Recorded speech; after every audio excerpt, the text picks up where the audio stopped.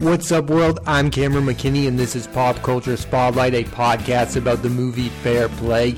Here's a quick synopsis. The dynamic between Luke and Emily, a young couple who work together at the same hedge fund company, drastically changes when Emily is promoted and not Luke. The film stars Alden Ehrenrich, Phoebe Dynevor, Eddie Marsan, Rich Sommer, Sebastian D'Souza, and Geraldine Somerville. Standout performances. At the start of his film career, Alden Ehrenreich was working with master filmmakers Francis Ford Coppola, Woody Allen, the Coen brothers, and Warren Beatty. Then he did what most young actors would do. He joined a big studio film and attempted to play a younger version of Han Solo, the Star Wars character made famous by Harrison Ford. Some people like that movie, including myself, but the majority had mixed feelings on the film, and it clearly impacted Ehrenreich's career. There were talks that Disney hired an acting coach for him on the set, and from 2019 to 2022, Alden did not appear in any movies, and for a minute felt like a could-have-been movie star. To call his 2023 a comeback is a massive understatement. First, he gave the only noteworthy performance in Elizabeth Banks' Cocaine Bear, went head-to-head with Robert Downey Jr. in Christopher Nolan's Oppenheimer, and in my opinion gives his best leading performance of his career in Fair Play, where he plays Luke, who at the beginning of the movie seemingly has it all, a great job, a great relationship, but then he can't handle the fact his significant other was promoted at work and he wasn't. This is a complicated character, and Alden really pulls it off. It's one of the best performances of the year, and it's because you believe the change the character goes through. The reason the movie Don't Worry Darling doesn't work for me is because I didn't believe the transformation Harry Styles' character went through in that movie, but I do believe it with Ehrenreich in Fair Play. His transformation wasn't a problem because it felt earned. Ehrenreich will next appear in the Marvel Disney Plus series Ironheart. Now, I'll admit, this isn't the best career move after the year he's had in 2023, because Marvel, we don't know what we're getting from them anymore. There's been all this talk about how the Marvel series have been run terribly by that organization. I don't know what to think of Marvel movies or TV shows in 2023. All I know is they haven't been very good recently. What I want from Alden Ehrenreich is for him to be in movies like Fair Play. His story is one of the reasons I love actors, is because they go through these periods where they are the next it thing. He was chosen over names like Miles Teller to play the part of Han Solo. We all thought he was going to be the next big thing, and then it didn't work out. And now, 5 years later, he's reminding us why we all felt that way about him in the first place. That's a very special thing. There's not a lot of places you can have a comeback like this, but acting is one of those places. I love acting comebacks. That's why last year Brendan Fraser winning the Oscar was incredible, because he was such a big figure in the 90s. He was so prevalent, and then he just went away.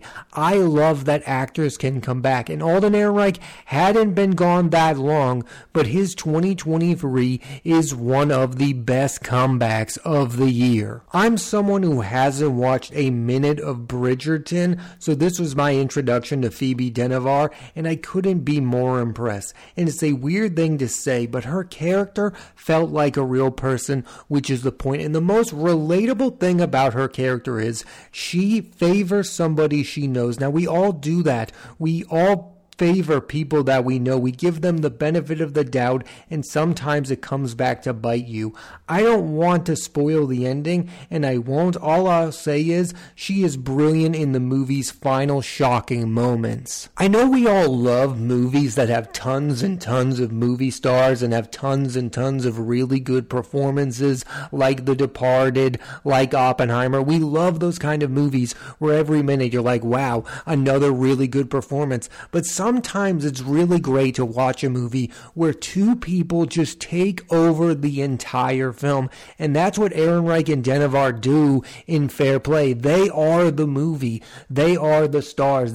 The supporting cast is fine in the movie, but they are the reason to watch. And there aren't a lot of movies like this anymore that focuses on two people. And both are just brilliant. Dynevor will next star in the movie Anniversary with Zoe Deutsch, McKenna Grace, Kyle Chandler, and Diane Lane. Fair Play is the directorial debut for Chole Domont, and it might end up being the most impressive debut of 2023 because she so clearly knew the movie she wanted to make, an entertaining thriller with something to say about society that will leave you thinking about how you feel about both characters in the film. It's okay to have complicated feelings about both of them. That's how I walked away from this film. It felt like an old school movie in the best way possible. Like, I feel like the character of Luke would have been played by Jack Nicholson in the 70s or 80s.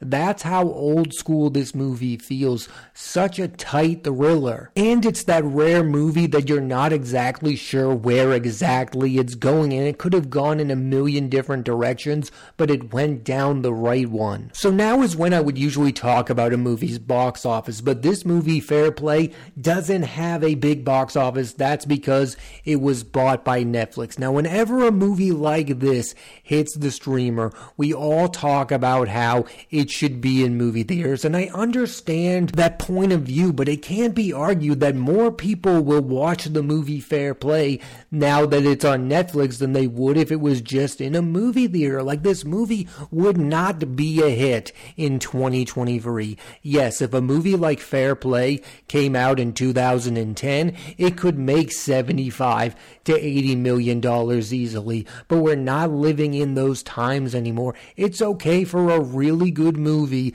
to be on a streaming service. We had this exact same conversation when that science fiction movie No One Will Save You came out. Everyone was saying this is too good of a movie to be on a streaming service. And yes, the quality of Fair Play and No One Will Save You is very, very high, but that doesn't mean either movie would have gotten eyeballs in movie theaters. And I get it. I just think it's insane to watch a really good movie on a streaming service and for your first thought to be, wow, this movie should really be playing in movie theaters. I just think that is a ridiculous statement to make in 2023 because we just don't know what movies are going to be hits. People had high expectations for Christopher Nolan's Oppenheimer. Nobody imagined that the movie would make $950 million, which it has. I mean, you just can't predict in 2023 what movies are going to be hits and what movies aren't. The best movies don't always do well at the box office. I think Fair Play being on Netflix is no pun intended, a fair play. It's a movie that I think should be on a streaming service. It's a high quality movie. Yes, I agree with most people. Most Netflix movies are really bad, but every once in a while they pick up a really good movie, and I have absolutely no problem with that. That's why we pay for these streaming services, to not only get really good television shows, but to get that occasional movie that maybe we wouldn't have gone to see in a movie theater. Would I have seen Fair Play the first weekend it came out if it were in a movie theater? Absolutely not, but because it was readily available for me on Netflix, I gave the movie a chance because I was interested in Alden Ehrenrich. I think there's a place for movies to be on streaming services. Now, maybe there are too many movies that are going to be on streaming services. Like, should Bradley Cooper's Maestro be on Netflix after what he did with A Star Is Born? That's hard to argue, but it's also hard to argue that a movie about Leonard Bernstein would be a box office hit in the year 2023. This is the new reality we live in. A lot of new movies go right to streaming services. If you want to watch them, you have the opportunity. That's how I see it. I think it's both a good and a bad thing. For a movie like Fair Play, I think it needed to be on a streaming service to get a lot of eyeballs on it. This is a really entertaining, slick movie that I think a lot of people should see, so I'm happy it is on Netflix. Let's get into what the movie is about. And for me, the movie is about the social dynamics of the relationships between men and women and what happens when that construct is turned upside down. For the longest time, the norm has been men are the breadwinners and the women support them in their professional goals. And I think most men will watch this movie Fair Play and wonder how they would react if they were in Luke's position. Now, this movie is an extreme example of that situation. Most men do not work with their significant others. Now, again, I don't want to be spoiling the movie, but Luke at first acts like he's supportive of the fact that his girlfriend got the position over him. He's happy for Emily to now be his boss. But even from the get-go, he ponders why exactly she was the one chosen. And I'm not going to go into the reasons why, but you can imagine. And there's a part in the movie where Dynevor's character believes that Luke is the one who's going to get promoted, and she is really happy for him. I mean, that's the dichotomy of what we're talking about, that women support men, but men will not support women in the same way. And I think that is a clear fact that sometimes we like to ignore in our everyday lives. I'm interested to see what most men feel about this movie. Like, do they feel like Luke is a fair portrayal of a man in this situation, or do they feel like they personally would be supportive of a woman who is now their boss, who is also their fiance, or would they feel threatened by that fact? Like, I'm personally not sure that most men my age are that committed like Luke is to climb the corporate ladder. Like, I'm just not sure we're there anymore with jobs. I feel like most people my age are cynical about their jobs and make sure that their jobs are not their entire lives. Now, I'm not saying that's most people, but I feel like there's a good majority of younger people who aren't that committed to their jobs like they once were. So that's why I feel like there might be some kind of disconnect. Like, if you have a job, but it's not your entire life. Now, I'm sure some people are obsessed with their careers, but there are a lot of people my age who don't really view their jobs as careers. They just view their jobs as jobs. But after saying that, I still believe it's really difficult for women to work at these boy club kind of jobs, like at a hedge fund or at Wall Street. I feel like those places are really difficult for women to work at. That's the other thing about a movie like this. Nobody who is really like the Luke character is going to watch this movie or even engage in it. Of course, people who watch this are going to say, I'm nowhere near like the Luke character. But is there any part of you that would kind of be like him if your significant other got a job promotion over you? Like, yes, the answer to that question is yes. We wouldn't take it to that extreme. We wouldn't try to ruin the other person's career. There would, of course, be jealousy. But is it possible to have a healthy jealousy over your significant other, or is that chaotic in and of itself? I think that's an interesting question that the movie doesn't really go into, because the movie is, of course, an extreme example of this situation. At the end of the day, it is a very thrilling thriller that needs to end in a dramatic, climactic way. It's not going to end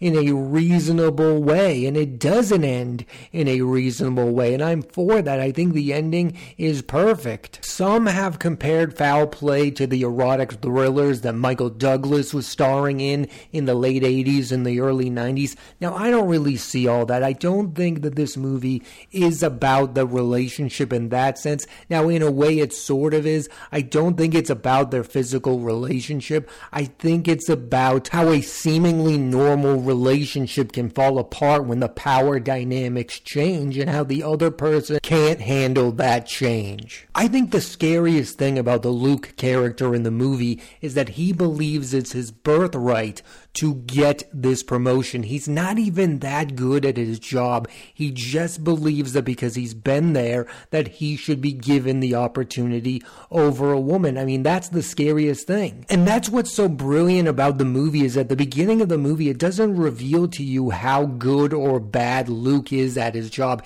He's even kind of lied to Emily about his struggles at work. Like whenever he does struggle or lose the hedge fund money, he's never really told her the truth, so that when she is promoted, she believes that Luke is one of the best people they have, but then she soon learns that is simply not the case, and that this is a guy who is clearly not ready for this cutthroat business. I think there's two movies that tell you everything that this movie is about. There's a moment where Luke believes that he has gotten the promotion, and he tells Emily that he's going to help her move up in the company, and she is willing to accept his help. And why shouldn't she? They want to be a power couple. That is the moment that you believe in this relationship. But then when the roles are reversed and Emily is the one who gets promoted, she tries to persuade Luke to do what she says so she will help him get the promotion, and he couldn't be angrier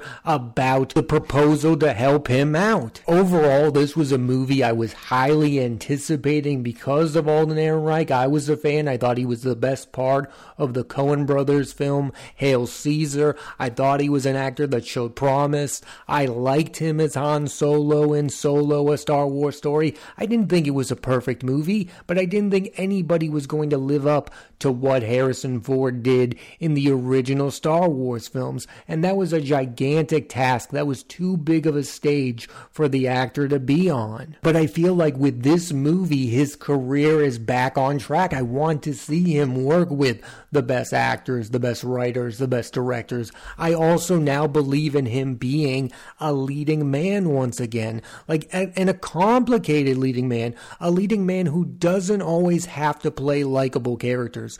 Those are the most interesting leading men. The leading men like Jack Nicholson, like Robert De Niro, like Gene Hackman. The guys who just play dirtbags, and that's something that Alden Ehrenreich is clearly willing to do after watching Fair Play. You'll agree with me, and I don't think there are a lot of actors who would play this part. As great as Leonardo DiCaprio is, and he's played a lot of evil characters, I don't think he would play this character Luke. I don't believe George Clooney would play this character Luke. I don't believe Ryan Gosling would play this character Luke, and I'm fascinated and impressed by the fact that Alden Ehrenreich would play this character. This was a movie that had a lot of buzz around it, and it definitely lived up to the hype for me. Ehrenreich is incredible. Dynevor is brilliant in this movie. Now, are either of these performances going to be in the awards play? Probably not, because it's a streaming movie. Are they on my list of some of the best performances of the year?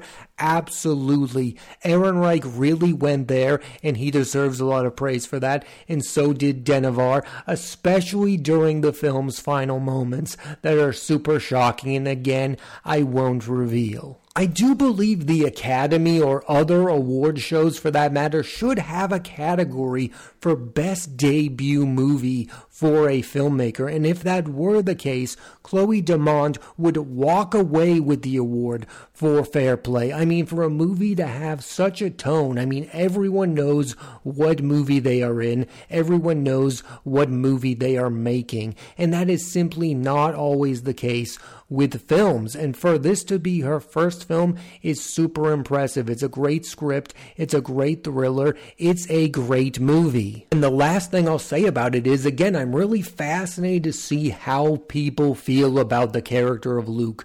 Will he be a character that is 100% hated, or will some people understand his point of view? I mean, you can't understand a point of view without agreeing with what a person does with their actions. But does anybody see any redeeming qualities in this character? It's hard to say that after you watch this movie. I'm not saying that I do. I just want to hear other people's opinions about this character. I mean, do some people see themselves in that character? Do they hate that they see themselves in that character? I'm just really fascinated because you don't see a lot of characters like that in movies anymore that are just so despicable yet so real at the same time. I mean, you're not in this situation, but there's a chance in the future someone could be in this situation. And I find it hard to believe that your takeaway should be significant others shouldn't work together.